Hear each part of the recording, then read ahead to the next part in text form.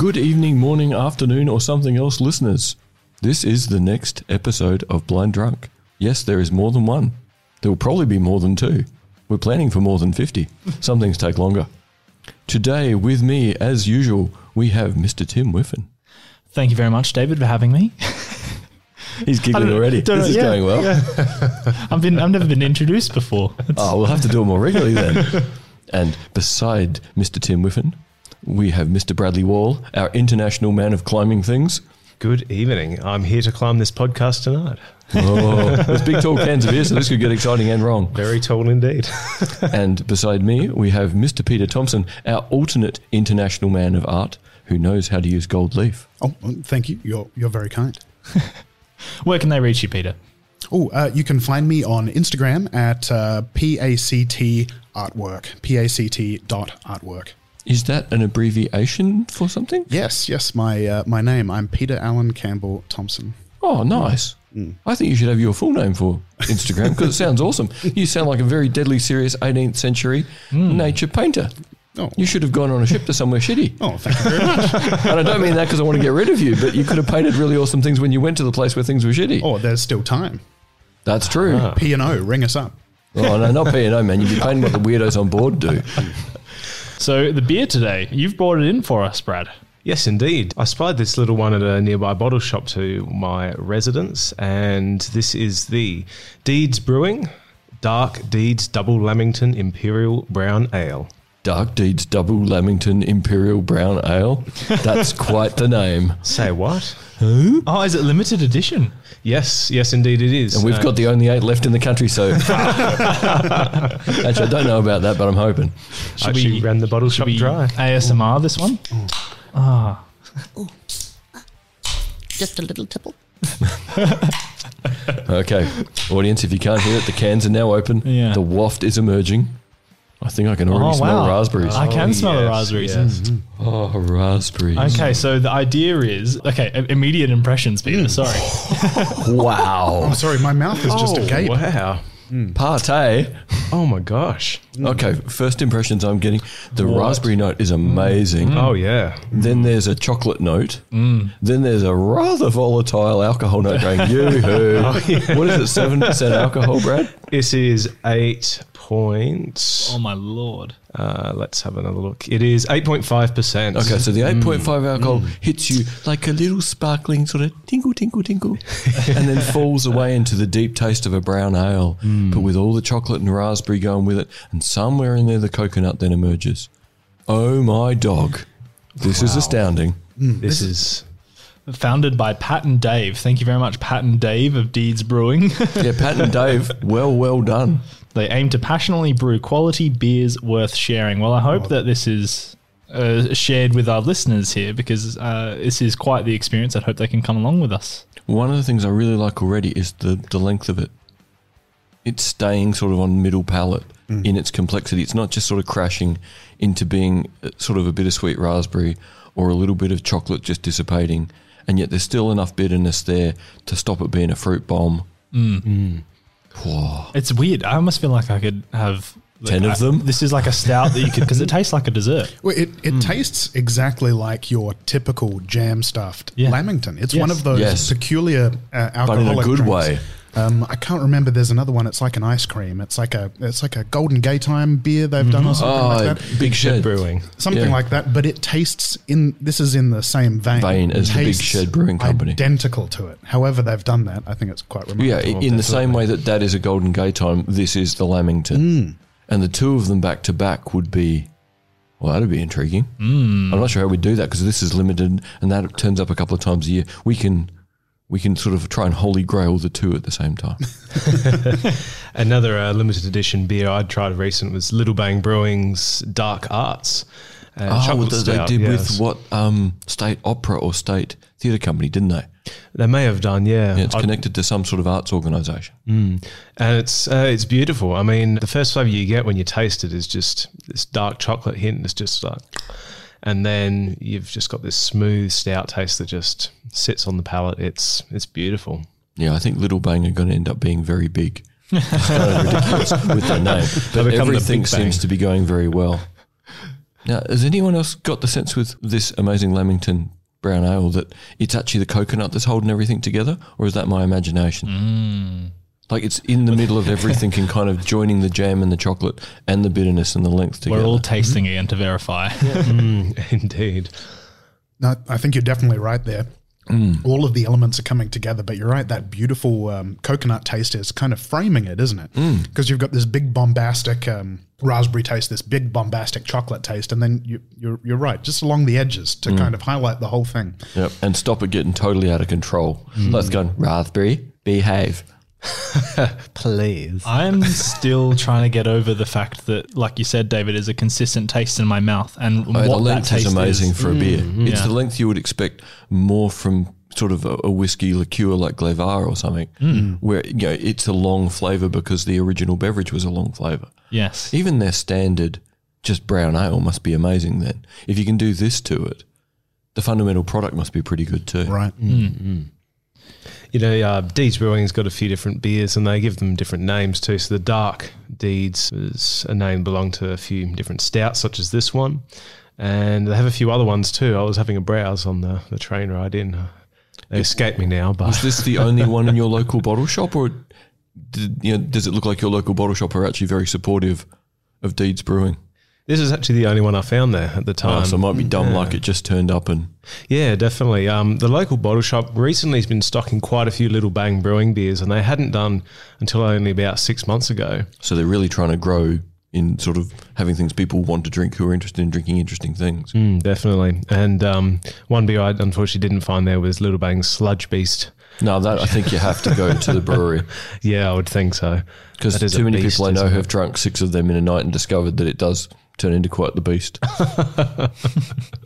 At a certain point, we should all just go home. And take a bucket. So if you're comfortable, Peter, you gave quite the descriptor at the start. Before we started recording here, you were reading the kind of promotional on the back Material. there, because it is quite the script. Oh, the blurb. Yeah, no, they really go all out on this one. So I'll try and read it in my best dramatic beer blurb voice. Beer blurb. Brought to you by Peter Thompson. Turning up the volume on a beer like Lamington Ale was only a matter of time. Double Lamington is another step in our quest to truly create a dessert in a glass. Well, they've done pretty well. Yep. Light chocolate It's notes awesome. and a healthy dose of coconut are joined by a massive hit of jam, as we've added 200 kilograms of raspberry puree right into the fermenter. It's sweet, slightly boozy, and the perfect end to an evening. Comfort food, liquefied for your enjoyment. Oh dear, and we're drinking it early in the evening. Whoops. It's beer o'clock somewhere. That's It's always Hey, beer o'clock true, somewhere, yes. but more importantly, it's beer o'clock in the studio. and perhaps beer o'clock for the listeners. Yeah. If you can find it, good luck. Seeing Brad was the only person I know who's ever found this stuff in Adelaide. Yeah, I was just looking up. It's not at Dan Murphy's, which is our Yeah, just default go there just in case. because they hold the largest range, it seems, consistently anyway, as opposed to your independent bottle shops. So it's going to have to be a bit of stalking and research in your local area, I think. Or ordering direct from the brewery, maybe. That's Which not a means bad You could idea. get 5 cartons and be set for life. Look, I've got to Or say, at least a month. Exactly. You know, if you're really a Lamington fan, Go hard. I really can't stress this enough. It tastes exactly like it. If you're looking for an interesting gift for somebody who really likes Lamingtons, doesn't like much else, this could be your ticket. So, Well, someone who likes rolling in 200 kilos of pureed raspberry. Oh, yes. Get out of the raspberry. We have other uses for that. I mean, that raspberry is very prominent, isn't it? Yes. That's just But it's a genuine fruit note, not a wacky syrup note. right. Like it's got some sourness still. It's almost like the seeds are still there. You've got that bitterness of all the little seeds. So you can order it from their website.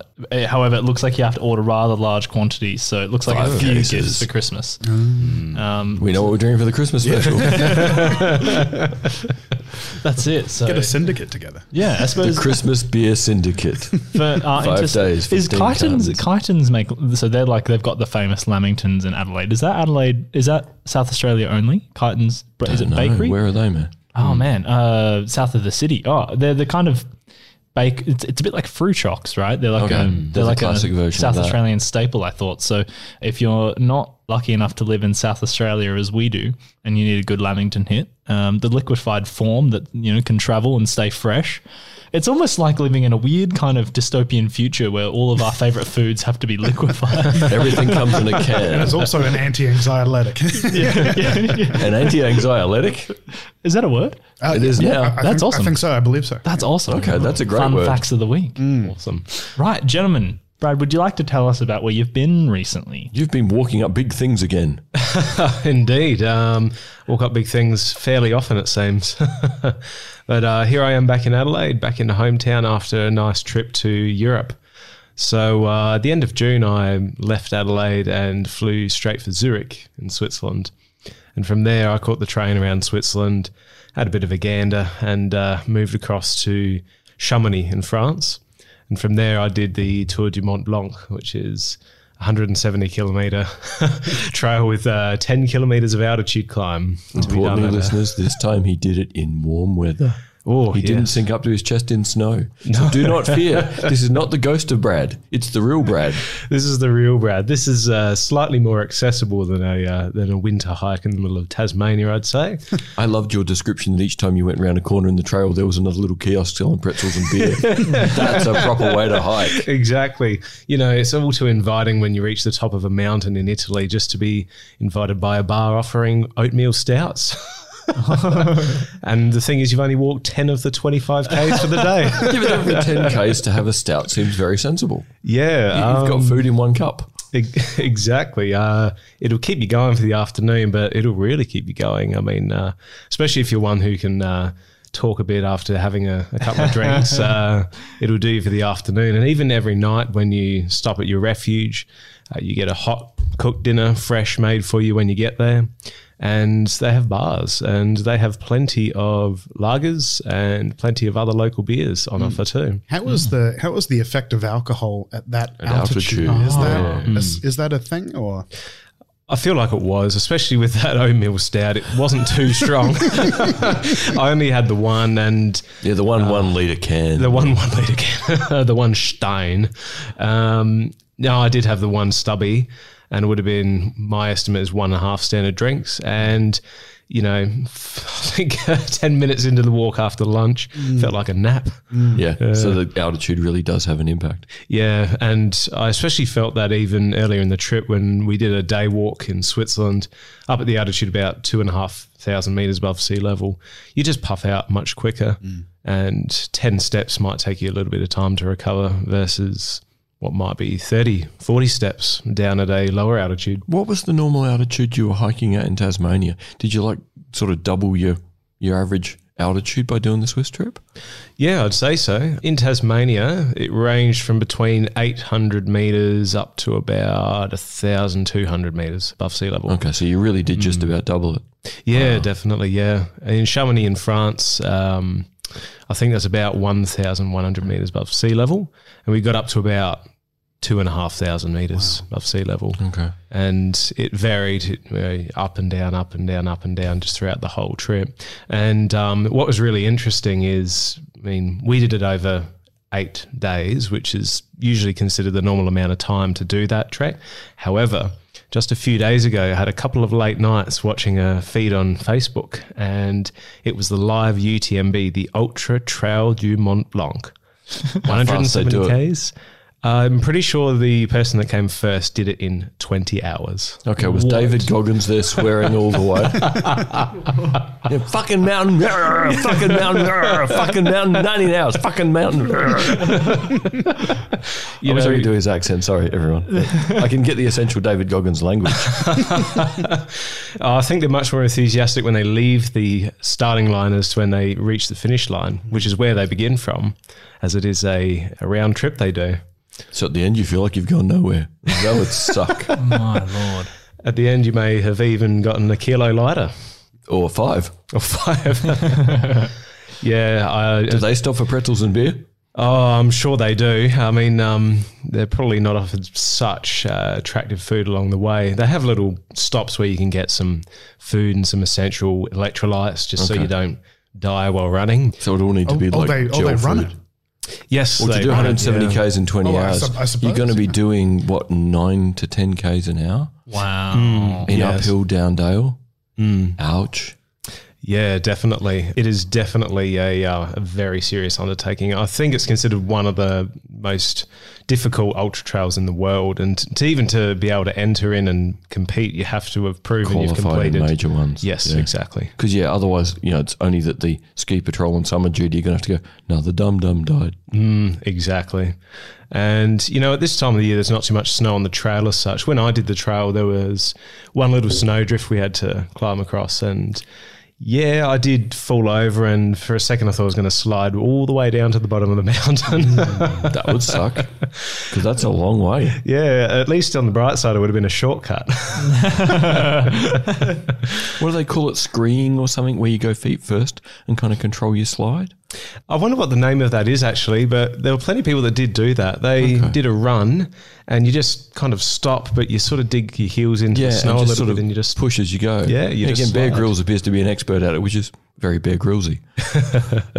He only works as hard as he has to, I suppose. Yeah, but that's part of making it to SAS. Yeah. If you have to work hard, work hard. If you don't, why would you? Because a minute later you might have to.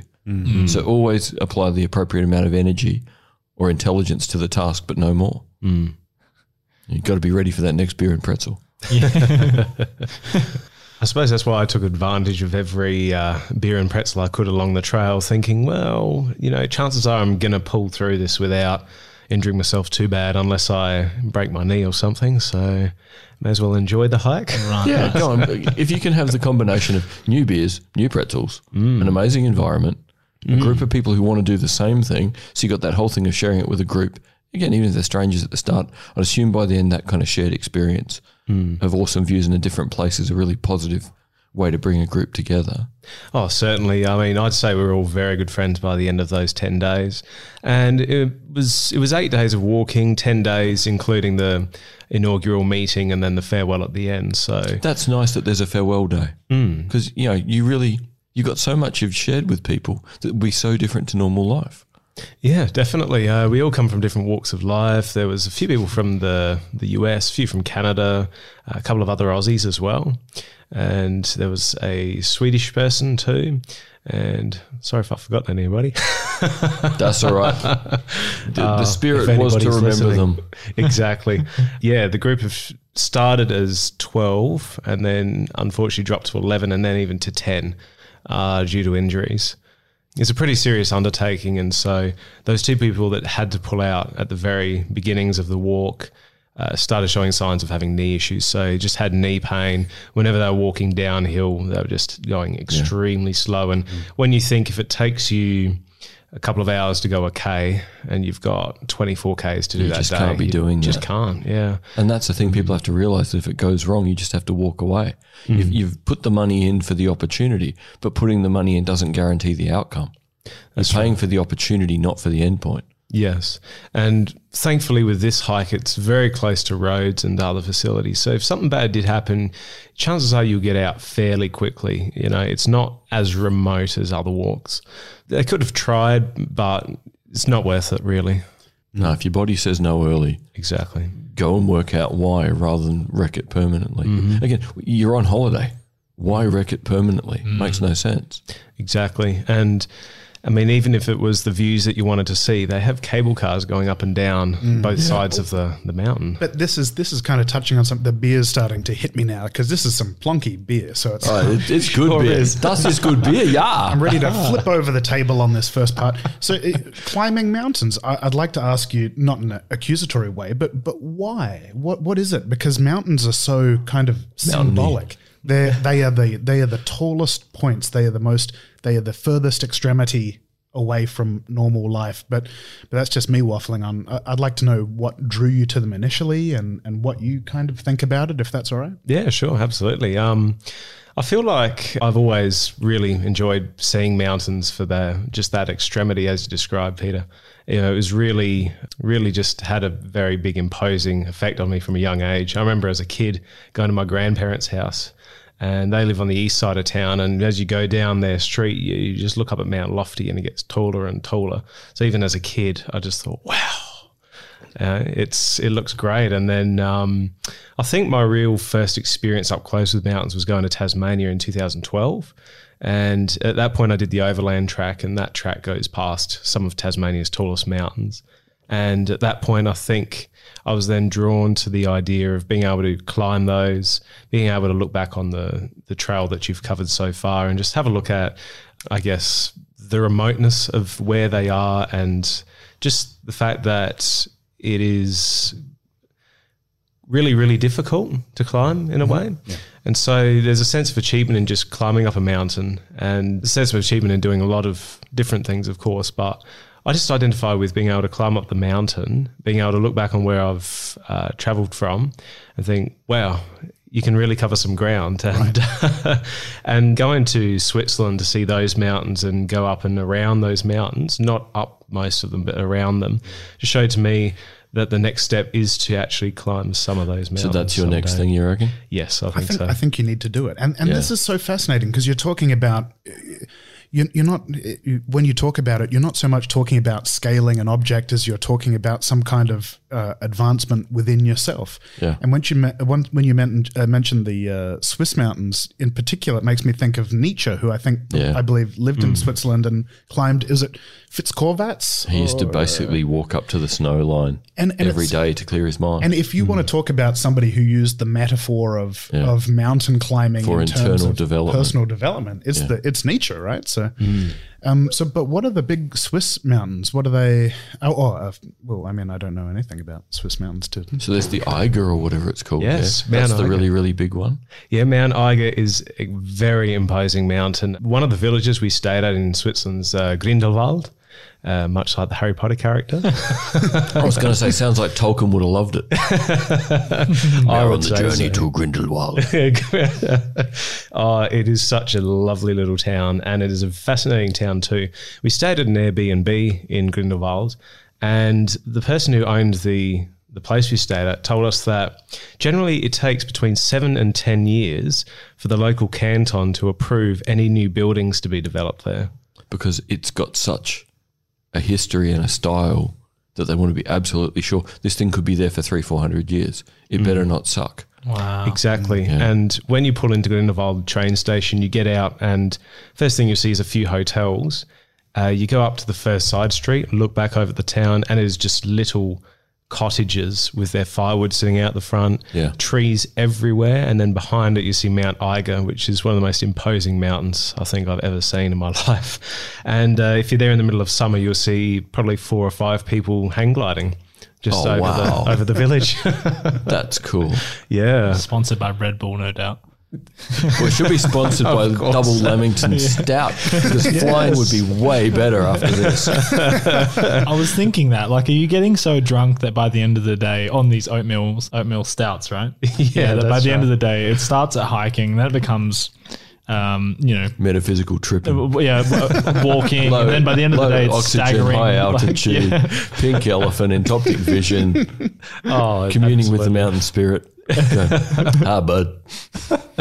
Now, a question I have to ask, because I've read descriptions of this. At any point, Brad, were you high enough up that you could look down on clouds? Yes. Oh, what's that like? Because the descriptions I've read of that sensation of being a human that looks up at clouds, being so high that you look down and you see them moving around the topography below you, is just a captivating concept to me. Oh yeah, it's it really is striking at first. I think where I really got to see it first was near the top of Jungfrau. Jungfrau is a mountain you can reach from Grindelwald if you go by train, and you can hike up if you like. However, you've got about 2.5 k's of altitude to climb, so it's up to you. But but on the train you can have a beer. On the train you can have a beer. You can go from 38 degrees, which is what it was where we were in Grindelwald. 38 in Switzerland. Okay, Yeah. heat wave. Oh yeah, definitely. Wow. I talked to a local, and he said that there actually was a bit of a hot front moving across from Africa at the time. And you may have seen in the news there were 2 heat waves in Europe earlier this year. Well, that was You were one in the of midst them. of it. Yep. Yeah, 38 degrees degrees, and then in a place made to survive the depths of winter. So you're hiking in Exactly. flip-flops just to... Yeah, but you couldn't because of the angles. I wish I could hike in flip-flops. just really aggressive grips on the bottom of them. They're just still held on And with tape them just to two your straps. and tape them to your foot. Yeah. Where's your staple gun? Thunk.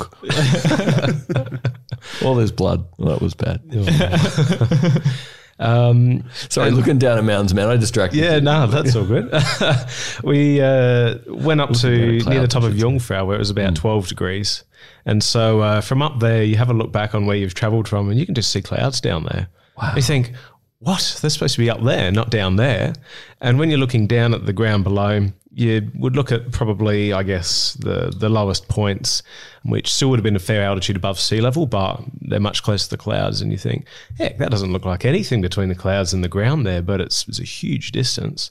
And even up at the mountains, the difference between the tops of the mountains and where you're at down below is huge. I mean, Mount Eiger, between the top of Mount Eiger and where we were staying is, nearly 2.5 Ks of altitude. But you just look up at it and think, yeah, I can climb that in a day. Yeah. Not really. Okay, if you're going to go down this path of learning to climb, what the heck do you have to do next? Is this something you can amateur your way through, or do you sort of have to find a club of experts and literally apprentice to be safe, or how does it work if you start learning to climb? Yep. I actually had a little talk to the guide that we were with on the hike in Switzerland about this, and I said to him I wanted to start climbing and I wasn't too sure where to start. He said just start small, find a local group or have a lesson, and then from there you can get slowly more and more experienced. And so I actually have an indoor rock climbing lesson tomorrow night. Awesome. Yeah. I've done the indoor one here in Adelaide once. They had a freak out about a blind guy doing it. I imagine they probably haven't had many of No, those I people before. loved it. It was awesome. Yeah, that Because would again, you have to awesome. scrub around with your hands and feet to find it. But the point is, I'm used to using my hands and feet to find things. So for me, the idea of scrabbling and not seeing is like, well, big deal. And I'd imagine most of your strength, David, is in precisely holding muscles in tension over long periods of time. Yeah. It's something, Oh, yes, you know, yeah. Youngblood and I were talking about the other day that, you know, from having the cane arm so close to me all the time, my arms don't swing when I walk. You know, again, in class, you know, I sort of explained Putin with his gunslinger walk of his right arm doesn't move from the Alpha team training to carry a handgun. Well, my right arm doesn't move either, but it's because of the cane, which then puts out the whole way your upper body move is different because mine doesn't move. And controlling it is far harder than just swaying with the movement. So you end up with, you know, a lot of isometric strength to hold things still. So yeah, rock climbing was awesome. That would have been a real good way to use those skills, I guess. Just that adaptation of having a sort of rigid upper body. Yeah. Because although I haven't experienced vertical wall climbing before, I've done a bit of scrambling, and to do so, you sort of have like 1.5 meter things that you have to climb, just ledges. And to do so, sometimes you got to get a fair grip, and normally you'd use grips that a rock climber would use as well. And just to do so, I've found that, wow, it really Different requires kind of something strength. different. Yeah, definitely. Yeah, like rock climbers have a completely different body. It's interesting, one of my former students, her partner's a fairly good rock climber, and she noted one day, hey, you two have similar musculature. I thought, well, that's interesting from yoga and rock climbing. It's such an emphasis on everything being equally developed.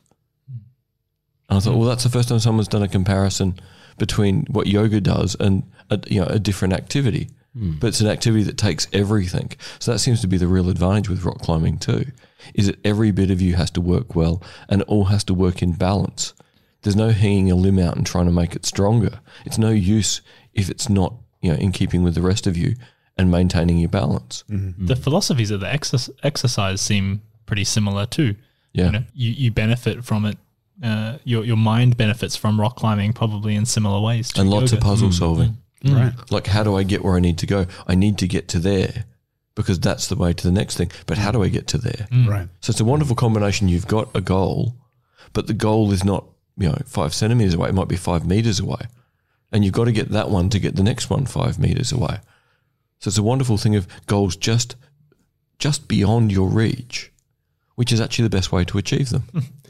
And it really trains you to look at, I guess, the immediate surrounding to think, what can I use here to be able to get there? And it makes you be really resourceful. Yeah. Yeah. Which is, that thing of just seeing the environment and going, well, I'm in it, it's not going to change. There's no point not being happy with the environment. It is what it is. And it's up to me to adapt to it. So it's very much a thing of looking at mountains and going, I just want to climb that for what it will teach me about me. It seems rock climbing will just double down on that aspect of this rock isn't changing, so I better adapt to best climb it. Well, we've reached the halfway point, fellas. What are we thinking about the beer now that we've probably had more than a few sips? That's good you said that, because I was just thinking, when Brad was talking before, and I should have been not thinking about beer, but I was thinking about beer too. And it stayed as good as it was at the beginning. I agree. So many things like this are novelties. You go first 2 mouthfuls awesome, by halfway through the can you're like, yeah, whatevs. Right. Whereas I'm halfway through my can and I still like the length, I still like the flavour, I still like the balance, I still like the fact there's enough bitterness to keep it under control. The coconut note is still holding it together, but is in some strange way elusive.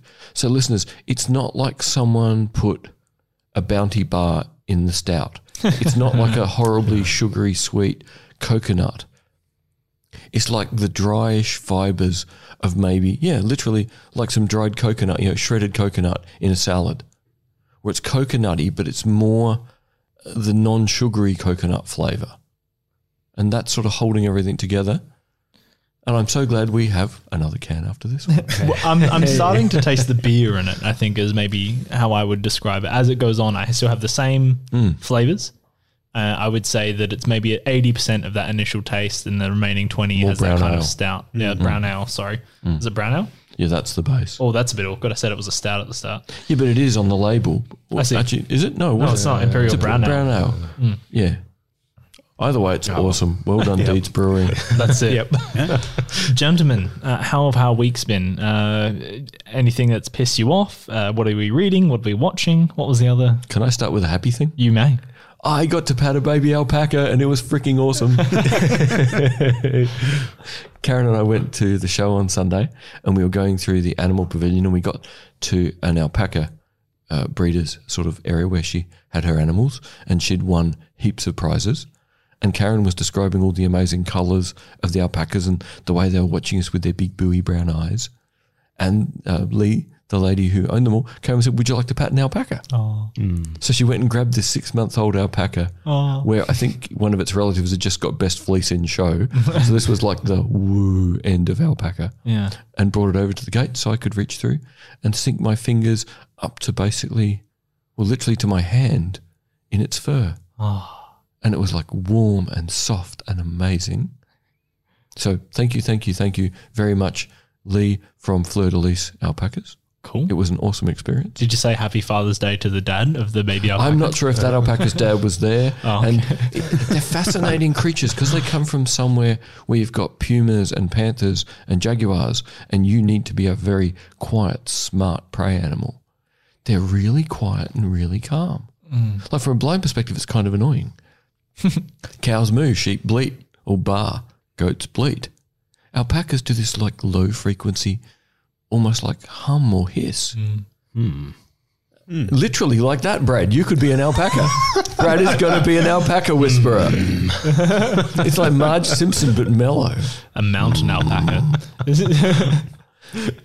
A wonderful experience. I then went and bought an alpaca jumper. The problem is after buying that, I'm like, I want more alpaca. And winter's nearly over in Adelaide, so this is not very sensible. It's when it's cheap though, right? Or does that not happen when the quality of the product is so good that they don't ever? Well, why would they change season to season? I suppose. Having mentioned Lee from Fleur de Lis Alpacas, I bought a jumper from Sue and Trevor from Adaminka Alpacas, and it's pretty bloody good, and it was on a show special. Okay. So I'm not even going to say how cheap it was because I'm sure they can't have that price outside of the shop. But oh my dog, I'm going to go back every show and buy another jumper. Sorry, Sue and Trevor, you're never going to get a proper profit margin. David, actually, while you've just said that, can I ask you why you say "oh my dog"? What is it just fun practice or? I'm not going to say "oh my god" because there are people out there I know who that would upset. I see. And "oh my dog's" more entertaining. Yeah, okay. I mean, a good enough reason. I just thought I'd ask. I don't know why it came back into my head today. I think probably because I saw my dad Saturday, and he and I, if something annoyed the shit out of both of us, we just go, "Oh my dog," and catching up for his birthday and Father's Day. I think we "oh my dog" to each other about something. Maybe the next one will be "oh my alpaca." But then I have to go. More syllables means more energy expended saying things that you don't have to say, I guess. Oh, I mean, Australia is doomed then. Yeah, g'day. Cody. Lammy stout. Lammy brown ale. Peter, how's things going? Had good or bad things in your week? Anything that's pissed you off or that's excited you? Or? No. I've had a wonderful week, actually. That's good. I was thinking a little bit towards the end of our conversation about mountain climbing. I've been reading I'm going to butcher this pronunciation, so bear That's with okay. me. It's all right. The Tao Te Ching, right? Oh, the Golden Way. Right. Yeah, The way. Far easier to just call it the Golden. Oh, is it the Way or the Golden Way? Oh gosh, I think it's I don't know. think it's just the way. The way. You're right. But that was fantastic as well. It kind of touched on so many of the kind of elements about mountain climbing, about going with the flow. Whose Might need another translation one. are you reading? Oh gosh, I can't remember. The actual translation right now. Because there's a lot of different translations. I think Alan Watts did a translation of it. Oh, really? Our favourite intellectual that we can't decide whether we like him or not because So some of the stuff to make Eastern philosophy accessible is amazing. But being a crusty Brit horribly in lust with American college students in the 60s is creepy. So he's a weird combination of I do not doubt his intellectual benefit to the world, but dude, stop talking about the 19-year-old college chick who could be your granddaughter. Yeah. Well, look, part of that, in some ways, there is a silver lining to that cloud insofar as when he talks, he's obviously trying to appeal to the prettiest girl in the room. And so there's a really nice timbre and... No, it's called desperation. yeah, fair enough. Sorry. Look, sorry to wreck that, dude, but it was just too good a setup. I had to hit that. Yeah, with a baseball. I think fine. that's what That's he fine. said. Yeah. Cute. Yeah, boom, boom, whack. Thank you, Peter. The man's on fire. Now, Peter, if the Tao Te Ching has kind of fallen over, art and the use of gold leaf. Let's get serious. Yeah, well, I mean, we were talking about before the experience of being on the other side of the clouds, and I've been doing some watercolor pictures that I plugged at the start. My official Say your Instagram again. Oh, it's pact.artwork on Instagram. You can check me out there. But I've been using gold leaf as a kind of medium, and I got really interested in it. I've seen a couple of brilliant Melbourne artists using it recently, and so I looked into the history. Recently I've been getting into the kind of, what do you call it, Jordan Peterson, is Joseph Campbell, the myth books? Joseph Campbell wrote that wonderful thing, that sci-fi thing set in Antarctica. Oh no, I'm thinking the original version of The Thing or It. I'm thinking about the power of myth, I think. But might be the same guy because he was into myth before he wrote sci-fi. In any case, I started to think, why are these artists using gold leaf? And I started to come up with see the kind of connection in there. It was Joseph Campbell. Joseph Campbell. I thought so. So there's the usage of, you can kind of trace it back to ancient religious practices, and there's the association with kind of, take Egyptian religion, for example. You've got the association with Ra as the sun, with the kind of lead deity. And that tradition was kind of taken on by medieval artists who incorporated it to represent the sun, which itself was a metaphor for divinity. And so, yeah, I've been experimenting with these pictures that utilize the gold leaf in there on parts of nature. I've done a series of birds that are sitting on kind of golden twigs. And I suppose it's kind of emotionally, it's kind of my testament to the beauty of God in nature, a kind of a pantheistic type feeling where you can imagine all of the universe as kind of sacred in a way. Sort of beauty personified in a small, living, fragile thing. Right. Yeah, exactly. It's the glimmering of the sun. It's luminescent in a way that nothing else is. There's nothing that's visually similar to the sun. It's unique, and I think that's why primitive man had this attraction to gold as a substance, is that it glimmered in the same way. When you, Well, the fact it didn't tarnish must have been huge too. exactly. To have, okay, so assume we've made it into the Bronze Age. Bronze looks amazing when it first comes out of the mould. And then from then on, it just tarnishes and tarnishes and tarnishes. Copper looks amazing when you first smelt it. And suddenly you find this thing that even if it gets scratched, you can just buff the scratches out. But it doesn't tarnish. Like, that must have been an amazing concept to link to the idea of God. And maybe, I think some cultures even conceived gold as the flesh of God for that reason. It was always so luminous and didn't tarnish and couldn't be reduced to anything else. It didn't degrade.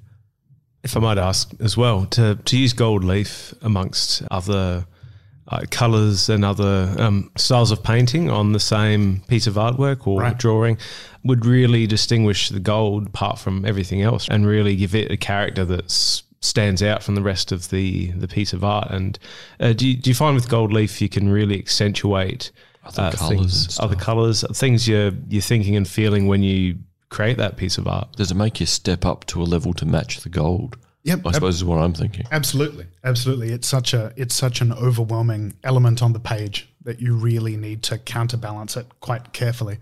So normally I have, and the wonderful thing is I have these beautiful birds that I draw.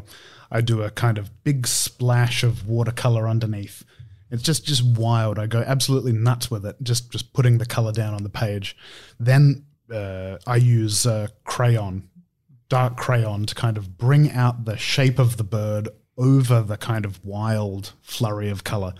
And that bird sits on normally a golden branch or some kind of golden plant. And you're right, it's the gold is very overwhelming and I have to make the rest You of the really colors. have to step up. You have to Right. bring your best game. When you're using a material which elicits divinity, Yeah. the metaphor of divinity, I think you have to step up in your game. But it's been going quite well. So I've got a lot of positive reception, which is fantastic. And if you need to go the other way, you could always go to titanium oxide. Which is what? A dark, non-reflective grey would change the style completely. How expensive would that be to put on paper? Infinitely cheap. You just don't want to breathe it. Oh, I see. Ultrafine particles are not so good for your lung. Oh, okay. But or something. Some of the coatings they make for metal, like some of the boron-based coatings, are just almost light-absorbing dark grey. It's what a lot of military metal kit is coated in to make it indestructible, so that light won't reflect, nothing will glint. Holy And cow. it would be interesting because it would be the exact opposite of what you're doing, Peter. And it'd be fascinating to see you've adjusted to dealing with the super bright and luminescent. What would happen to, the super matte? What would your response be? Oh, that's fantastic. I think I'm going to have to do You some have to work on find that. out, what would it be like going the other way? Like, what would it be like, drawing a different kind of creature who lives in shadow? Or a crow, like it could Yeah, be well, that's what I just was a different thinking. kind of, yeah. So the crow becomes the luminescent thing. Cool. Oh, that's Man, I wish I actually could see nice. this. How Is did I anyone think needing up a this drinks stuff? break? Up to last mouthful. Is that okay? Yeah. Okay, good. Yeah. Unreal. Goodbye, Ken. So good. Hello. We're back. Good Okay. evening. Now, in the break, Yes. listeners, we were talking about what Peter's been reading, and I suggested if people are interested in reading The Way, a very good book to read alongside is Edward Slingerland's book, Trying Not to Try. He's probably the most engaging and accessible scholar in the West on ancient Chinese thought, and kind of explains, how and why Taoism emerged, why Confucianism became the dominant thing within an imperial state, and what Taoism offers us now. And in a lot of strange ways, out of Taoism you get very similar things to out of Aristotle. You essentially get a Chinese version of virtue ethics. So I'm all 2 cheers for Edward Slingerland, who has a very cool name. The Way of Virtue. I mean, there's multiple translations of this book. I'm gonna listen to the audio translation. I think you've recommended it to me. I take your recommendations quite seriously. And it's a short listen. It's about an hour and 40 minutes. Oh, nothing. So it's like one of those other ones. It's like the Book of Nine Rings and 5 rings. But 5 rings. make sure you get the Slingerland too, Tim, because on its own, The Way is just like, whoa, I'm overwhelmed. Okay. You got to have a context Right. Or at least I had to have a context. Right. Otherwise, I was going to be I've pretty watched- much overwhelmed. I've watched terrible films that are longer than that audiobook. So, Yes. you know, I watched, we were talking about Bruce Lee in the break, and I watched the new Tarantino film recently. Once Upon a Time in Hollywood. That's the one. Thank you. I was going to struggle to remember the name. And they had Bruce Lee in the film. Sorry if that's spoilers to anyone. Spoilers coming up. Yeah. If you can't deal with spoilers, It's go away. most minor spoiler. They had Bruce Lee in the film, and he makes all kinds of funny noises in his appearance, like he does in the films. But did you know those noises were ad hoc? They were put in afterward. They're not him actually making those noises. It's just to make him sound more Chinese. Oh, damn. That's really fucked up. Yeah, but in this Tarantino film, he was making the noises, and I was like, "Well, this But is that's based Tarantino on." being a dick. Yeah, which Sorry, I- 2/3 of the time, Tarantino's a dick. Yeah. He might be able to make good movies, Oh. but every time I've tried to listen to an interview, I've ended up quitting because I go, I would not want to be anywhere near him for more than 3 seconds. To go, Pulp Fiction, dude, amazing. Thank you. Bye now.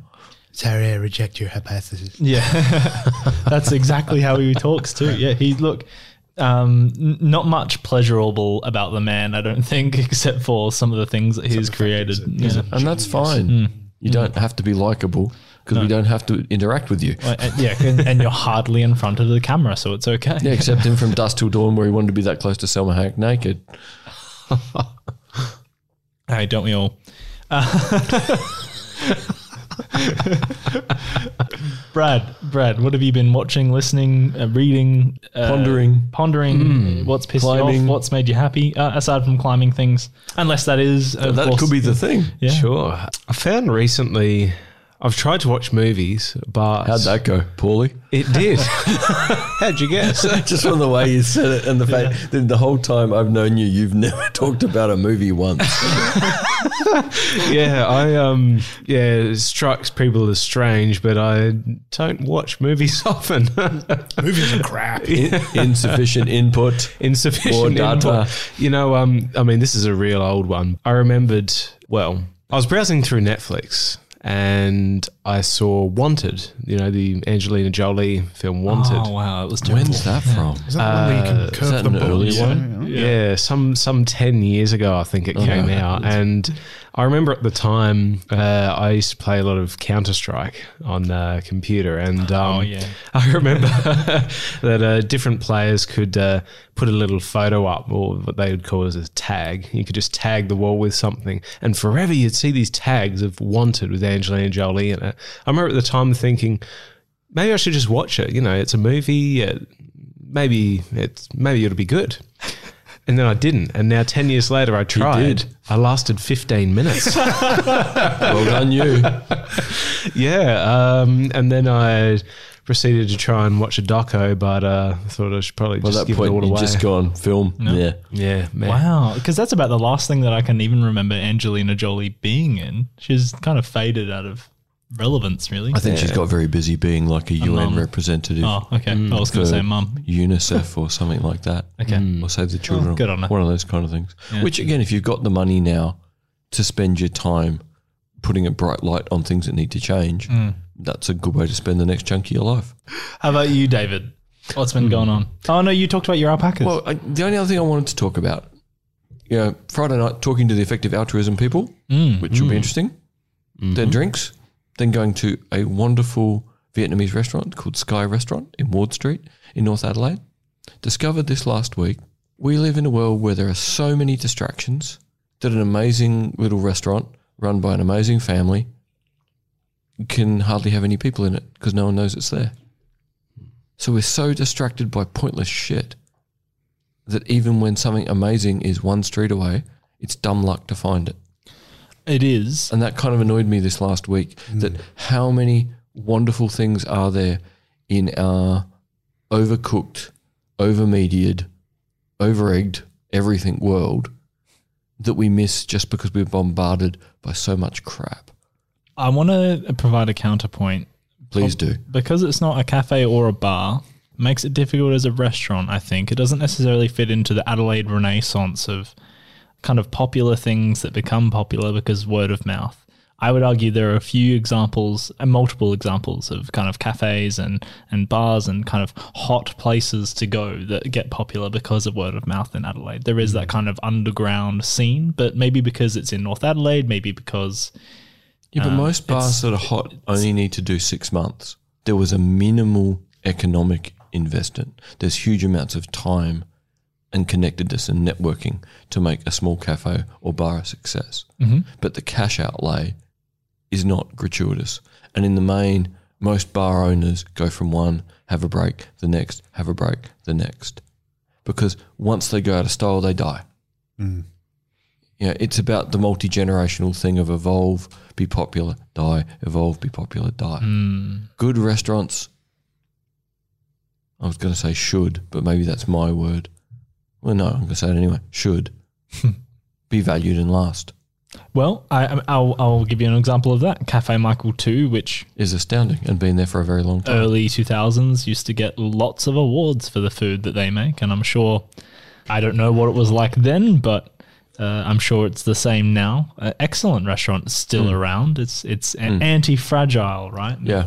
Or a Malfi's is another example on Frome Street, or Frome Road. Just an amazing place that's been there for as long as I can remember, at least late 90s. Earlier, because it'd already been there a while before I went for the first time in the late 90s. So yeah, just this whole thing of we're so distracted at the moment by just crap. What's the thing when you're so bad at something that you can't even tell that you're bad at it? What is it? I know we've talked about Stupidity. it before. The Darwin Awards. There's a name for it. Let's say that you're so inept at public speaking that you think you're the next Tony Robbins, but you're actually god awful. Yeah. Or dog awful.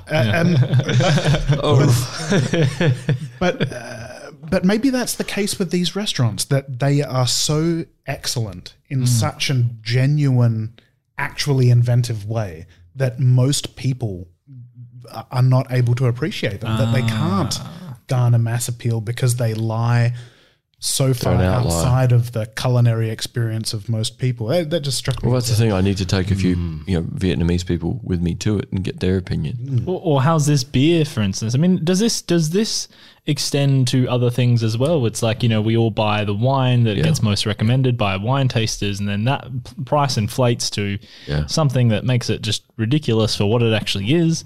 Is the same thing with, is it the same thing with beer? It's definitely the same thing with whiskey. So does the same thing happen with restaurants? Like, do we need some kind of critic to go out there before people are going to listen? Right. My big dream November last year, when they started saying how big the Christmas New Year cross lotto draw was going to be, was to buy the Archer when it was closed, the Archer Hotel.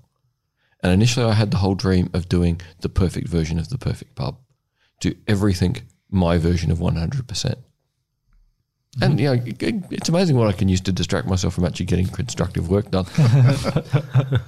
But the plotting and planning to run the perfect pub was really amazing until I realized it will fail. Because what I wanted to do was so perfect that the cost of achieving it could never be met by people paying for it. Right. And I had to have a reponder and go, okay, the trick is to do good enough that people value it, but keep the cost at a level where people can afford it. And in the case of, a Sky restaurant as an example, the quality is far higher than the price, but it's not stratospherically strange quality. They're doing really good Vietnamese food, not out there Vietnamese fusion food. So I think it's just humans are distracted is my point. I think you've found another interesting issue, and that is we can order nearly anything online, including this beer. And as a consequence, how do we know what we want? It's so easy when there's a review in the local paper and we all still read the local paper to go, oh, we should try that, it's new. But how many new places are there now that just, it's someone's dream to open it? It's the family savings for a decade. It's just like meet, and gone. Because it didn't either hit the zeitgeist of its minute, month or year, or have something of genuine quality that meant people found it and it survived. And so you're arguing that it does have genuine quality and it should survive? Oh, absolutely. Okay. And that lots of things do, but now because there's just so many ways to distract ourselves and consume middle of the road stuff. It's so easy to do what's easy.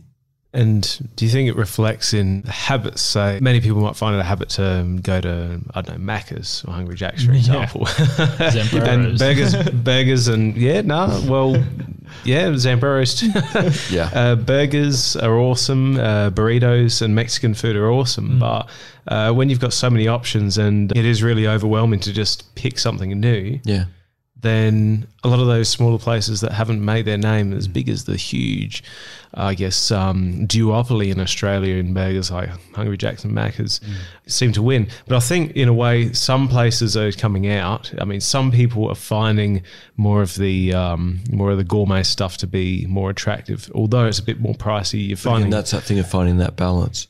It has to be good enough that people want it, but affordable enough they can have it. So, the Archer got rebirthed by Woolies.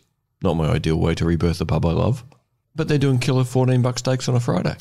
Only Woolies could do that. Right. They're the only ones with the buy price to be able to buy that much medium quality steak and have a chef who can pump out hundreds of steaks in a Friday night that are all good. And you know what? That pub is actually really good. It's a nice place. Well, on the basis that I will follow you in on a Friday night or Friday day and not eat that half-price steak, pay twice as much for my vegetarian meal, which probably costs half as much to make. Because my steak. Yeah. Because it's your steak. It's all topsy-turvy, the universe, isn't it? And I still enjoyed the experience. Yeah, because let's be blunt, it is a nice place. It's a nice building. It's a good bunch of people running it. Yeah, I don't know. I just kind of wish that people had enough time to slow down and go, I should try something new. And I should be able to find something new that will reward my commitment to the new. I want people's experience to keep expanding their joy in being brave. So what I want is actually something really freaking big, like, like Brad climbing mountains and like Peter playing with gold leaf to make amazing art. Like you take a risk and you go, well, that was worth it. You can either shovel calories down your neck or you can shovel calories down your neck and get some comfort food, i.e. Zambreros, after podcasts. Or you can go somewhere and go, this is a bit of a new thing and it's not a challenge, but it is more rewarding than just comfort food. I would argue, we've talked about the power of food a little bit in our other podcast, Blind Insights, or the main feed of this podcast, Blind Insights. And since kind of thinking about this a little bit more, I have been much more prepared to spend money on food than I have other forms of entertainment or things, because I found more connection to other people through food. The wonderful thing with food is you get the connection of the thing, and food is always better with people. That's it. And since starting to drink again, spending more money on a nicer whiskey, a nicer beer, something like this, as much as you may need to buy a whole pallet or what are they called? Carton. No, we don't want a pallet. We'd have to be really committed to drink a pallet. They're slab. Carton. You may need to buy a whole slab at once. That's a slight investment. Pallet wouldn't hurt, but totally worth it. 24 Lamingtons. Ooh. Well, no. It's 6 a double Lamingtons Lamington. per man. It's double Lamington, so it's actually 48 Lamingtons. 48 Lamingtons, and these are about to fail. And as you can tell, the beer works as well. Oh, yeah. Good beer. And the second one tastes the same, so it's not pot luck. No. And I'm still enjoying it, which for novelty. Yeah, and this could fit in that terrible novelty beer category, but it doesn't. It's by far a better beer than that. But I mean, that's one of those things, isn't it? We're kind of talking about, I can't help but wonder if, talking about our perfect creative pubs, I can't help but wonder if things aren't stacked against them, because you've got, let's say people are temperamentally split into more exploratory and less exploratory people. If you think about it, the people who have got these wonderful exploratory ideas, they're really getting screwed over. Yeah. Because sometimes exploratory people are so bloody tired that they just want to do the thing that takes on less cognitive load, that induces and less the more cognitive tired load. we all are from busy lives, the more we don't do exploratory, we just try and be comfortable. Yeah. So you've got these people out there who are trying to maybe come up with inventive ideas in whatever field. Yeah. And they're really fighting against the current. But I mean, but isn't that's the kind of beautiful thing about it? At least that's what I feel with my artwork. I don't ever expect to gain notoriety or fame, but I kind of put my hand down and say, hey, this is the culmination of all the things I find interesting instinctively. Yeah. And if that's something that other people gravitate towards, fantastic. And if not, then not. But I got really absorbed with looking at artists and finding out what their creative process was. And I was thinking, oh, okay, how do they brainstorm what they find cool? You know, how do they find what the cool things are they put into their work? Every artist, well, the vast majority of artists that I look into, they can be musical or film or whatever, visual artists, they all say, it was just the things that I found interesting. Yeah, they do what they're compelled to do. And that's the trick. You got to do what you're compelled to do. I thought whales were cool and farts were cool, and now farting whales has got a Grammy, you know, but it's kind of, it's bizarre because those type of people, I think those type of creative people really have their job cut out for them. But at the same time, they are the people who produce. And what was this fantastic Thai restaurant? Just one more time. It was a fantastic Vietnamese restaurant. Pardon? Sky Restaurant on Ward Street in North Adelaide.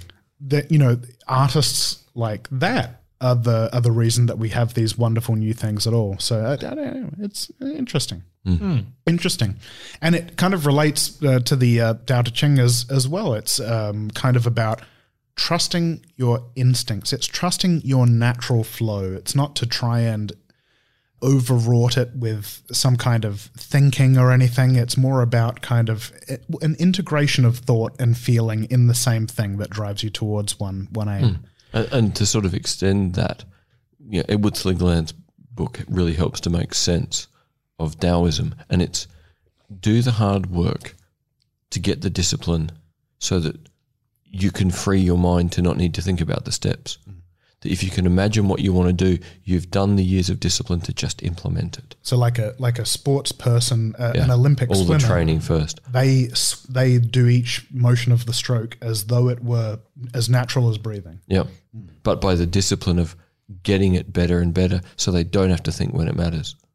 Again, this is why Edward Slingerland called his book "Trying Not to Try," because the only way that you can try not to try is by trying a lot initially, but in a very orderly way, so that later all you do is go swim.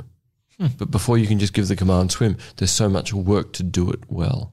Do you think that can be applied to mental processes too, but we have physical processes like sports, going and doing things, but mental processes too, like Same thing. analyzing things. Yeah.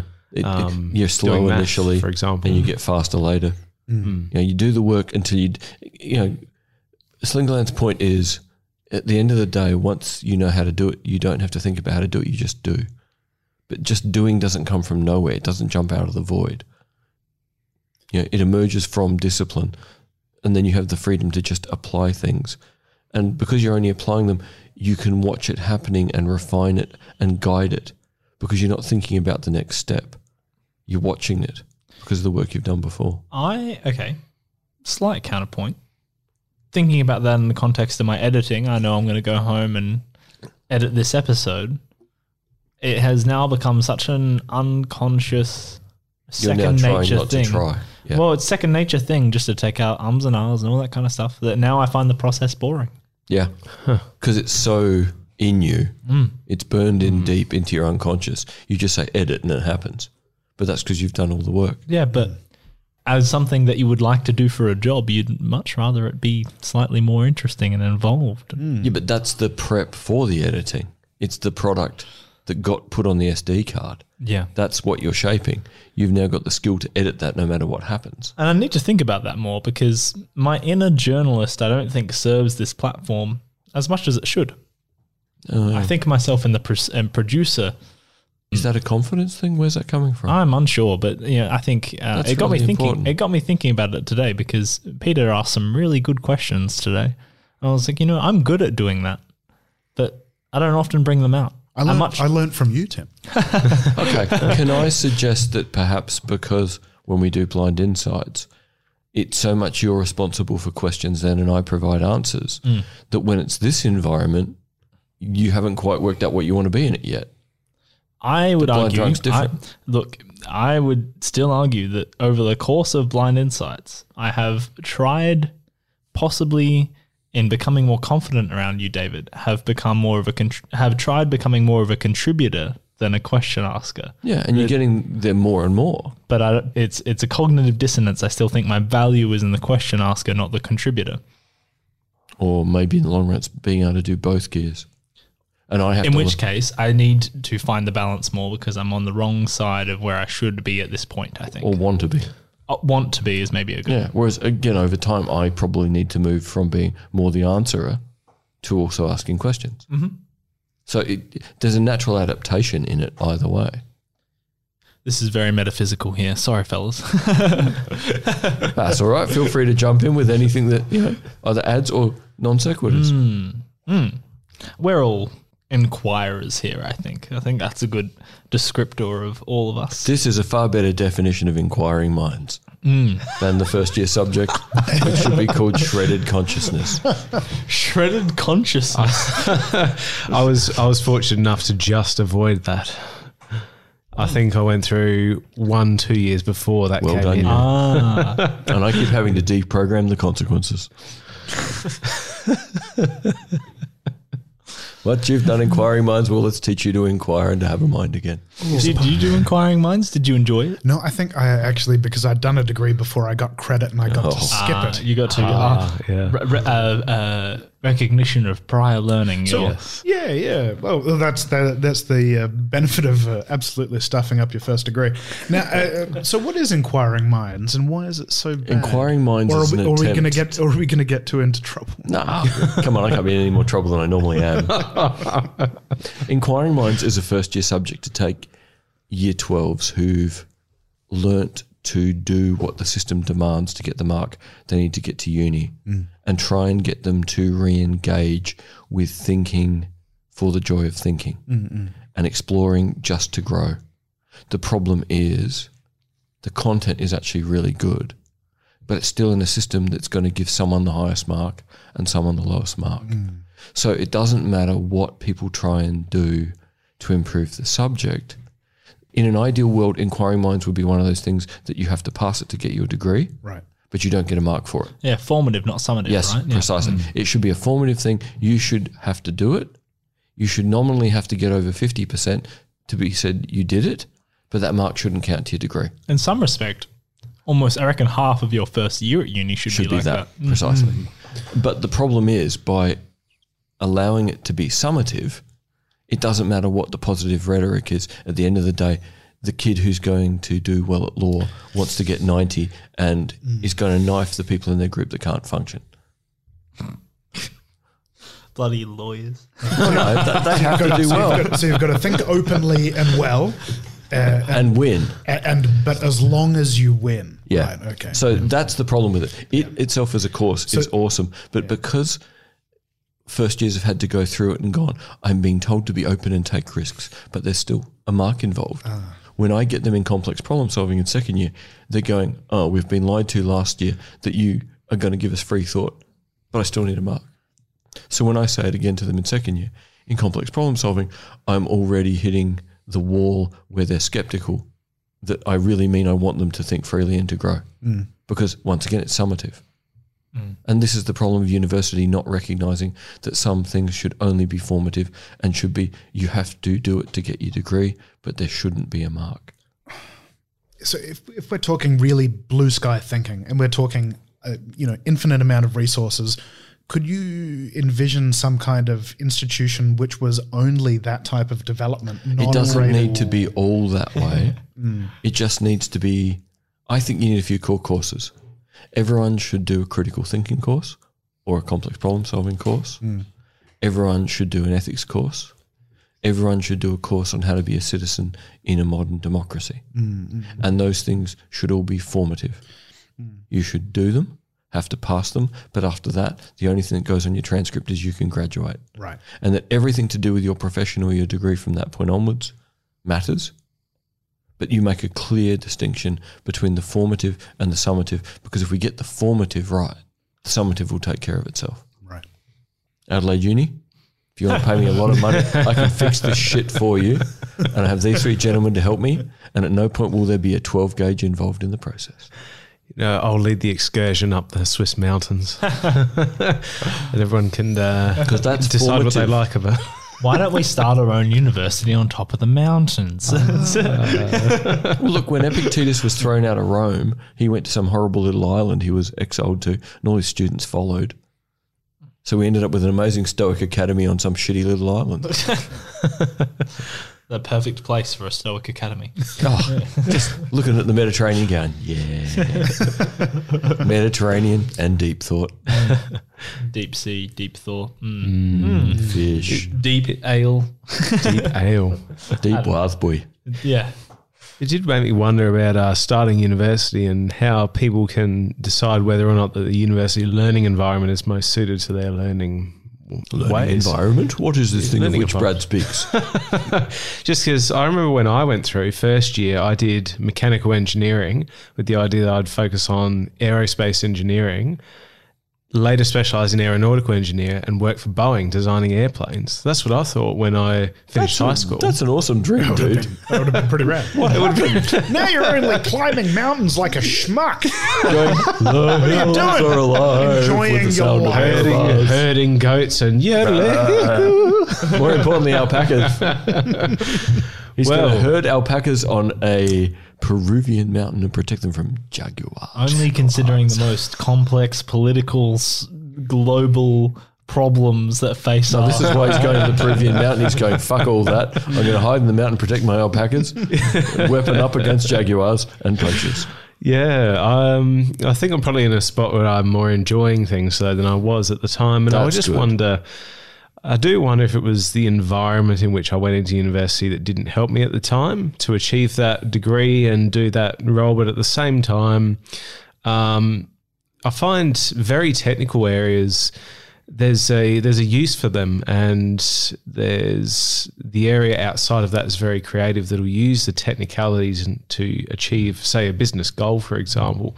And I'm finding more and more that long-term strategic stuff is very fascinating. I've very enjoyed diving into that and talking about how can we use technical things to get us from place A to place B. Whereas in the technical mindset, it's not about getting A to B. It's about doing what you're told, Solving the puzzle today. puzzle. As much as I love solving puzzles, I love knowing where that puzzle is getting us. What's that And- puzzle going to do for us later? Exactly. And that's what I love about politics is Yeah, right. If you wanted to solve puzzles for no reason, you could go and play a video game. That's yeah, or I can go and do differential equations in my spare time for fun. You stick your thumb in a blender. that's a puzzle. We talk about solving political problems. This is actually something that I've been thinking about a lot recently. I think it's probably something that most of us can agree upon. But when I think about solving political problems in, let's say, a Western democracy, I think of moving the majority. That is to say, enough of people of all political orientations that they would be able to swing a vote on based upon certain political issues. That's the ideal. Well, Yeah. I mean, I thought that. Yeah, but that's what the we would do. ideal. Let's establish the ideal, which is we bring enough people that the majority are on the page, so there is a continuity of belief and experience. Right. Yep. But that doesn't seem to be really the goal of any major political players, at least anywhere I can see in the Western world. It seems to more be this attitude of solidifying your own partisan support by playing to in groups at the expense of out groups. And I'm seeing everybody doing this. And that's Okay, my hypothesis on that is in a simpler world, and there's never been a simpler world, but we'd like to believe it. But when you're not as aware of the complexity and you think you can achieve more, why not achieve more and be powerful? We're in a world where achieving more is difficult, so why not just be powerful? So I think the cynical consequence of overt and perhaps overwhelming complexity is that we now are at risk of doubling down on controlling things rather than improving things. Could we say that this? Oh, sorry to interrupt. Could we say that this complexity was due to, because when I think of this political complexity, I think of the amount of information that's available to a particular person. We were also talking earlier about how somebody might not notice a fantastic, mind-blowing Vietnamese restaurant that's a couple of blocks away because they're so bombarded with other information. Do you think that the similarity there is legitimate and that it's an information? We just hit overload. Right. When we hit overload, we just power down. We try and cope from the wave. Sorry, Tim, both of us have cut you off. Yeah, sorry, Tim. It's the beers. It's the delicious beers. Delicious. Alternate theory, and this is coming from a media guy, is that the politicians have a ridiculous amount of media training insofar as that what they are saying is going to be boiled down into some kind of summary by someone else that explains exactly what the politicians have said. And so you're actually getting a third hand, fourth hand, whatever, how many times this information has been interpreted. So we're getting the meaningless quintessence. Absolutely. So I don't think that it is the responsibility of politicians anymore to change people's opinions and to spread ideas. It is about catering to certain existing ideas, and those ideas are being changed by other kinds of more entertaining media, more distracting media and that's that a are getting the category. attention. Distracting media. Yeah, That's so a very important category. I would see it through the lens of people are changing their minds based on other people, and then the politicians are having to cater to those ideas that already exist. Right. Yeah. Partisan ideas. Damn. Yep. Okay. But perhaps both would be a more sensible answer. I'm unsure. But So maybe we need a second tag for our podcasts. We are not distracting media. I don't know. This is a cooked up theory after but it's what a has good- been 6 standard drinks in an hour. But it's a good theory because this idea of distracting media is an interesting idea. Well, I hope we're not that. I really do. Like in some respect, I want people to laugh and have fun on this show, but at the same time, it's like. But I mean, distracting in the sense that it's non-mainstream media. You know, some people have been saying recently, they're saying, Oh, that Joe Rogan, he's just Oprah for white dudes. and I'm like, well, what's wrong with that? Do we not deserve an Oprah? Oprah's fantastic. She's a beacon of Don't like Oprah, don't like Joe. I'm comfortable either way. beacon of wonder. A beacon of wonder? It's not like a beaker of bacon. Why don't you like Joe? Oh, I'm so sorry. I'm so bossy. I love chunks of Joe, but he does so many episodes so fast. My thing with Joe Rogan is I can hear how well his researchers have primed him for the first question. Right. But the thing I enjoy most when we have guests is listening to them and responding to them. I would and argue, giving up my questions for whatever they say next. I think he does that. I do not. I don't think he gives up his questions. I don't think he does that. But I think he knows that he knows neither an authority nor smart enough to say exactly. Yeah, I think Joe Rogan's. Joe Rogan's weakness is also his strength. The ability to chat to anyone. He's smart enough to know how far out of his depth he is with most of these people, and so at his best, he's asking these. At his best, when he's pretending that he doesn't know more than he does, and not to say that I know any more than Joe Rogan because I probably don't even, but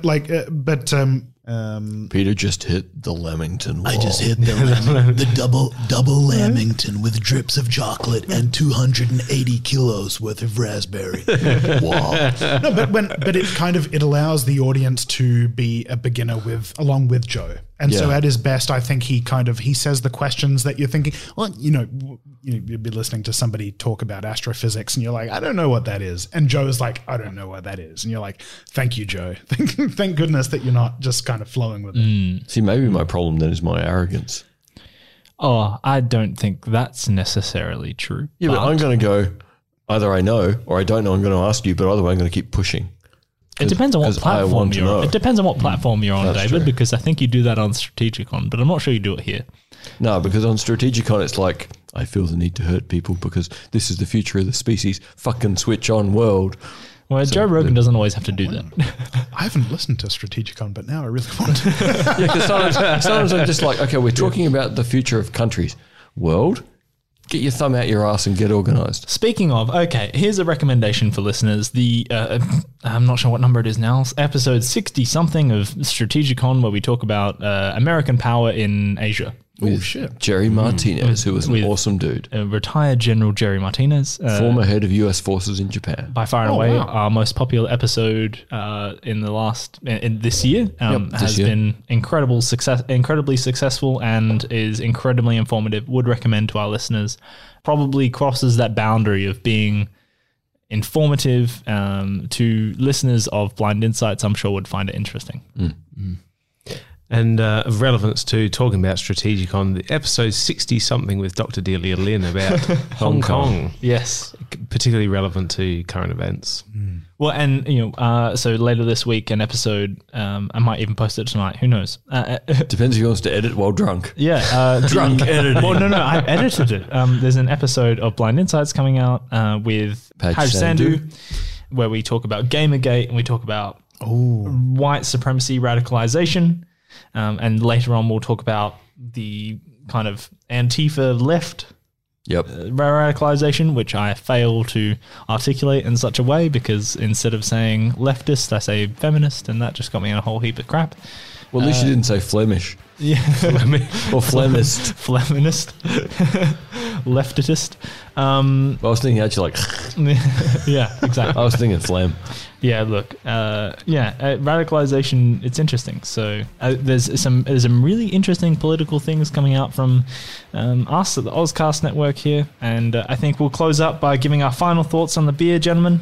Yay! Hey, good beer. All I can say is, come to the dark side. Oh, well done you. And you went to a village, it sounds like it should be on Mount Doom. So you're more serious than the rest of us. And Peter can paint the painting of Mount Doom with gold. I'll paint it. My precious. Look, proudly independent since 2012. I think for 7 years in the business, they're doing an incredibly good job on particularly this beer. We may even try some others. They've got plenty of other limited edition ones, so they're definitely passionate. Thank you very much to Deeds for making the beer that we then bought. And thank you both to, unless you have anything to say there, Peter. Oh, no. Okay. Other than to definitely try and find some Dark Deeds and definitely... Dark Deeds done dirt cheap. Dirty Deeds. I think that should be their next one. And to tune in next time, I suppose. Yeah. Thank you very much, Peter, for joining us. Thanks for having me. Where can they reach you again on Instagram? Oh, that's right. I've plugged it enough times. People. One more. It's pact.artwork on Instagram. You can find me. Excellent. And thank you very much to Bradley Wall. Thank you very much for having me here again in Ozcast Network on the great podcast network that you have going currently. Yeah, nice of you to say. Thank you. And anything that you need to plug? No, I'd say definitely check out the Deeds Brewing beers. Okay. Absolutely, that was a great dessert beer. I've tried a few dessert beers in my time, and that was the best. It's up there, definitely. Better than the milkshake ones from summer. They were good, but by the fourth one, you're like, ugh. Yeah. This one is very, very palatable. Very not. Yep. Very nice. Very nice. Thank you, David, for joining us. Thank you. Anything you need to add? Only hasta la vista, audience. Thank you very much, audience, for tuning in. We'll catch you next time on Blind Drunk.